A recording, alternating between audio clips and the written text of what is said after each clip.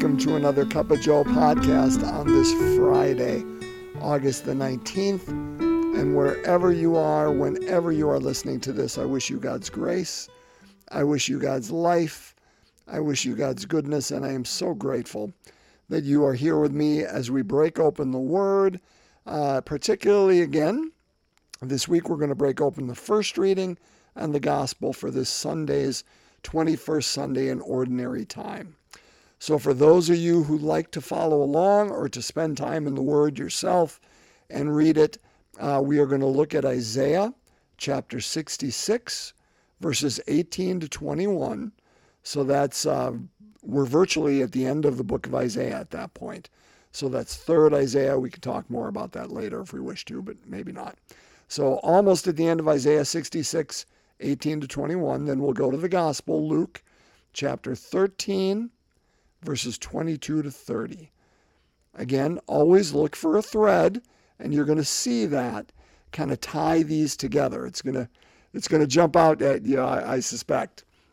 Even more importantly, what I invite you to do, as I have done these last few weeks, open yourself before you hear the Word of God, while you hear the Word of God, after you hear the Word of God, whatever works for you.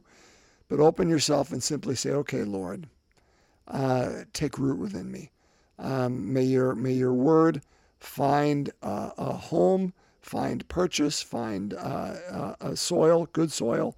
And again, look for a word, a phrase, or an idea that strikes you. Just trust God with it. Trust the Spirit's working through that word or that phrase or that idea. And then just sit and chew on that. That's how we chew on that. So again, my friends, let's break open God's Word. Isaiah 66, 18 to 21. A reading from the book of the prophet Isaiah. Thus says the Lord, I know their works and their thoughts, and I come to gather nations of every language, that they shall come and see my glory. I will set a sign among them. From them I will send fugitives to the nations, to Tarshish, Put, and Lud, Mosach, Tubal, and Javan, to the distant coastlands that have never heard of my fame or seen my glory. And they shall proclaim my glory among the nations. They shall bring all your brothers and sisters from all the nations as an offering to the Lord, on horses and in chariots, in carts, upon mules and dromedaries, to Jerusalem, my holy mountain, says the Lord, just as the Israelites brought their offering to the house of the Lord in clean vessels. Some of these I will take as priests and Levites, says the Lord. My friends, the word of the Lord. Thanks be to God. Okay. A word, a phrase, an idea. And there was a lot right there. Well, let's get to our gospel. A reading from the Holy Gospel according to Luke. Jesus passed through towns and villages, teaching as he went and making his way to Jerusalem. Someone asked him, Lord, will only a few people be saved? Jesus answered them, strive to enter through the narrow gate, for many, I tell you, will attempt to enter, but will not be strong enough. After the master of the house has arisen and locked the door, then you will stand outside knocking and saying, Lord, open the door for us. And the Lord will say in reply, I do not know where you are from. And you will say, we ate and drank in your company, and you taught in our streets. Then God will say to you, I do not know where you are from. Depart from me, all you evildoers. And there will be wailing and grinding of teeth when you see Abraham, Isaac, and Jacob, and all the prophets in the kingdom of God, and you yourselves cast out. And people will come from the east and the west, and from the north and the south, and will recline at table in the kingdom of God. For behold, some who are last will be first, and some who are first will be last. My friends, the gospel of the Lord. Praise to you, Lord Jesus Christ. This gospel, it can be wonderful and scary, right? Because Jesus, he really does. He brings both sides of it. And he says, listen, people are going to come from everywhere. I mean, right, that's the thread, right, that we see from Isaiah. I mean, where it says everybody's going to stream to the Lord's holy mountain. From Tarshish and Put and Lud and Javan and all those places we've never heard of. And Jesus uses that same imagery. He says, hey, they're going to come from the north, south, east, and the west, and we'll recline a table. All of that, we think, this is fantastic. This is great. This is really good news. But that's only after we get through Jesus saying, hey, you know, we got shut out here. I think you accidentally locked the gate and you didn't mean to because I'm on the wrong side of it. And I'm knocking. And he says, Joe, I've never known you. I mean, those words should send a chill through us, right? I've never known you. Depart from me. Oh. And we see in the kingdom of God, Abraham and Isaac and Jacob and all the prophets, and we cast out. That imagery, I don't want to say what it should do, but for me, that imagery shakes me. So what is our God getting at? Again, I can only do my best to guess. As I always say, that word, that phrase, that idea, if the Holy Spirit puts something in your heart from the word that we just read, you chew on that. If it did not, let me see if I can help with that. And if I can't, you know, listen, the Word of God always carries the power. I'm going to do my best to see if I can help make sense of it. Let's start, well, where do we start? Let's start with this. Let's start with the gospel. And Jesus is going through towns and villages. He's making his way to Jerusalem, okay? His face is set like flint. That's Mark, I think. But I love that imagery. He knows what his mission is. Again, we talked about that last week, right? Integrity. We know whose we are, and we know who I am. And I'm integrated, and I accept who I am. And I accept what my mission is and what my gifts are and where they are from. And that's the only way that we are people of integrity, women and men, right?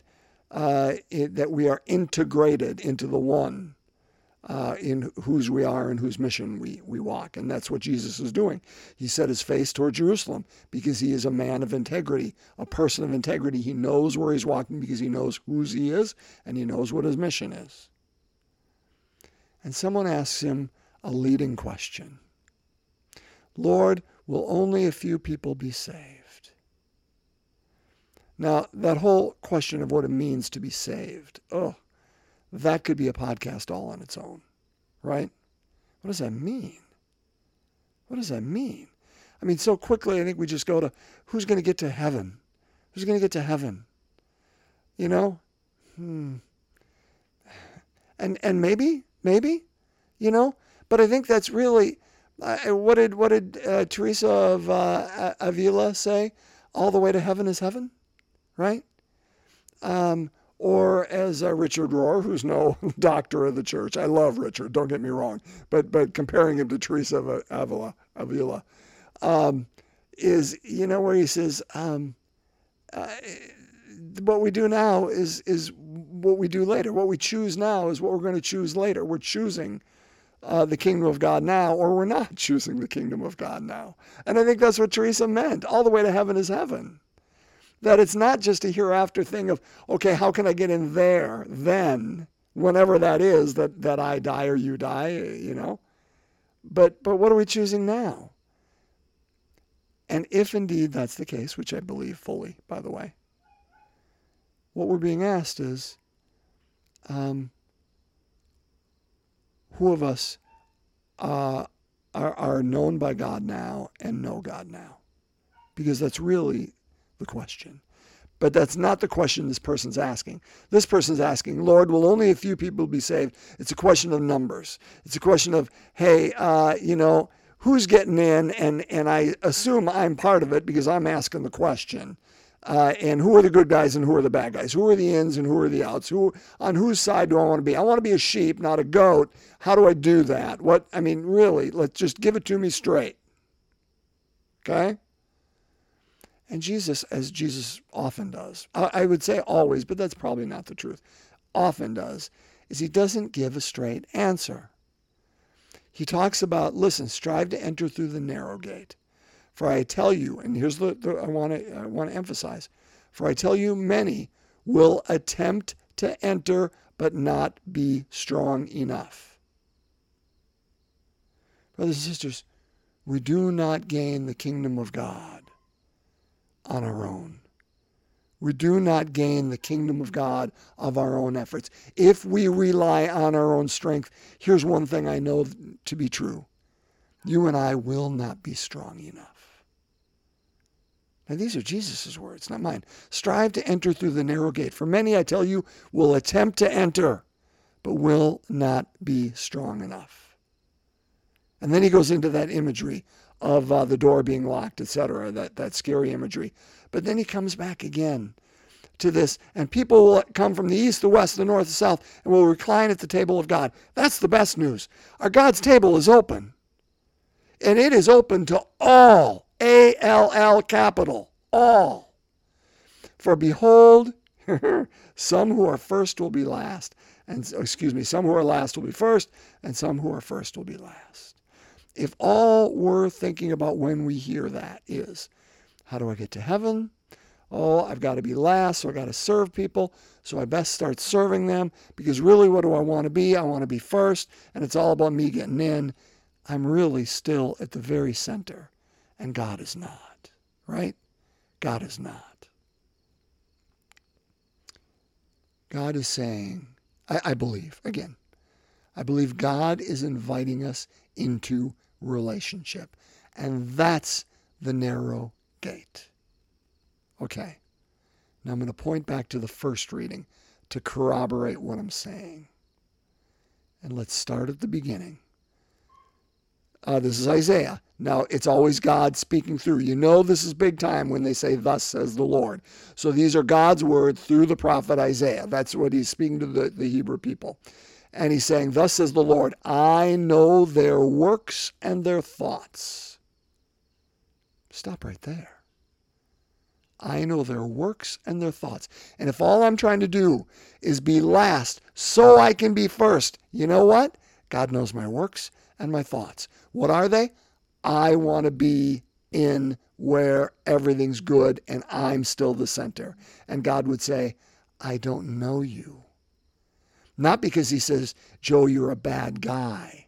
But he's saying, you didn't know me and I didn't know you. You didn't give me your heart. We didn't share that sup. We didn't share a dinner. We didn't share a relationship. You were focused, Joe, on you and you getting in here, and you tried to do it on your own strength. Even though it was blessing a lot of people, it was still all about you. And I don't know you because I know your thoughts and I know your works. There's a story when I was doing a little bit of research for this. I didn't make it up. But there's a story that goes something like this. A woman was incredibly generous with her money, and the plaques of the church, the stained glass windows and the altar and the statues reflected this generosity that she had. And she got to the kingdom of God, and one of the angels met her, and they started walking down the boulevard of God, and they were walking by the mansions in heaven, and she assumed that one of those would be hers. And they kept walking, and they walked to where they got to be a little less, and there were some nice houses, and she assumed then one of those would be hers. And they kept walking to more middle-class homes, and she thought one of those certainly would have to be hers. And they got to the end of the line where there was a one-room shed, and the angel said, this is yours. And she said, I can't believe it. I don't understand. And he says, listen, we did the best we could with what you sent us from your time on earth. What are the things that we do? What are the driving forces? What goes on in underneath, my friends, that drives the actions and drives our lives? That's what God knows. God knows our works and our thoughts. And there, my friends, is the key, I believe, about this reading, saying to us, what is it that goes on underneath? And how do we invite the workings, the spirit, the presence, the vision, the motivation, the unity of a relationship with God to direct our mind, our vision, our hearts, our actions, our thoughts, our words, our hearing, whatever it is. And of course we're going to do it imperfectly. And of course we're going to do it in fits and starts. But how do we give over a heart? Because really that's the only question. Brothers and sisters, the good news that we hear today, and indeed is good news, is that our God is inviting all of us, all of humanity, bar none. Remember, and again, if you think this is just Isaiah 66 saying this should be no surprise. I'm going to go back to Isaiah chapter 2, right? In days to come, the mountain of the Lord's house shall be established as the highest mountain and raised above the hills, and all nations shall stream toward it. Not just the Jewish nation, all nations. Okay, so that's number one. Then we go to Isaiah chapter 25, right? On this mountain, the Lord of hosts will provide for all peoples, not just some, not just the righteous, not just those who are in the ins and not the outs, but all peoples. And what is the defining action that separates the sheep and the goats, that separates the church from the non? It is not attendance.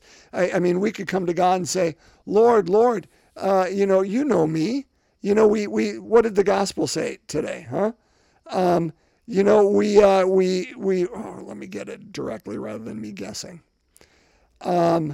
We ate and drank in your company, and you taught in our streets. It'd be like us saying, Lord, we went to Mass every Sunday, and I received First Eucharist, and I received First Confession, and Lord, I did this, or whatever it is that we stand behind. I went to the holy days of obligation.